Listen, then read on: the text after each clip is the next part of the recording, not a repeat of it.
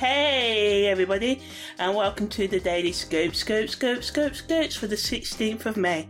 So today we have moon void, of course, at 42 minutes past midnight, so AM, all times are in GMT.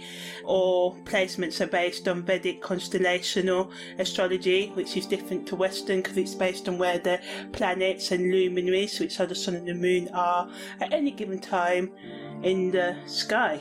So the full balsamic moon audio is going to be in the playlist if you want to check that out. But at this time, content creators can use this energy of the balsamic moon to encourage their audience to take advantage of this energy that supports self-care, mindfulness and emotional release techniques. So anything to do with breath work, emotional freedom technique, you can reach all of these online. That allows them to get more in touch with their emotional body and to deal with any negative emotions or celebrate the positive emotions, you know.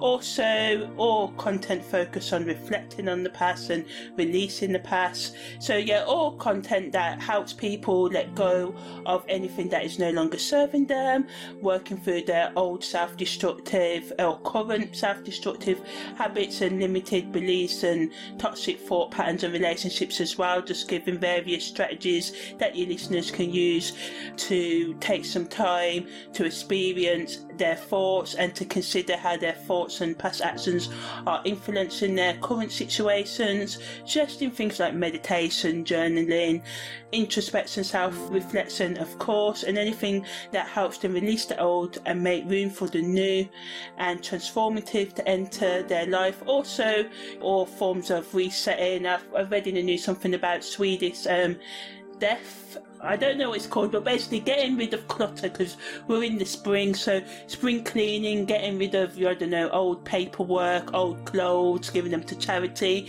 and just kind of feng shuiing your space and how people can do that and reevaluate their overall priorities and set intentions for the coming full moon and the new moon. So yeah, just getting in touch with your centre and loving yourself and remembering it's never too late. So this is why I do this daily, to show you what's going on in the skies and just to remind you that there's always the planets, although it can bring us, stress, they're always supporting us stepping into the new and loving and forgiving ourselves. So yeah, that's the daily scope for the 16th of May.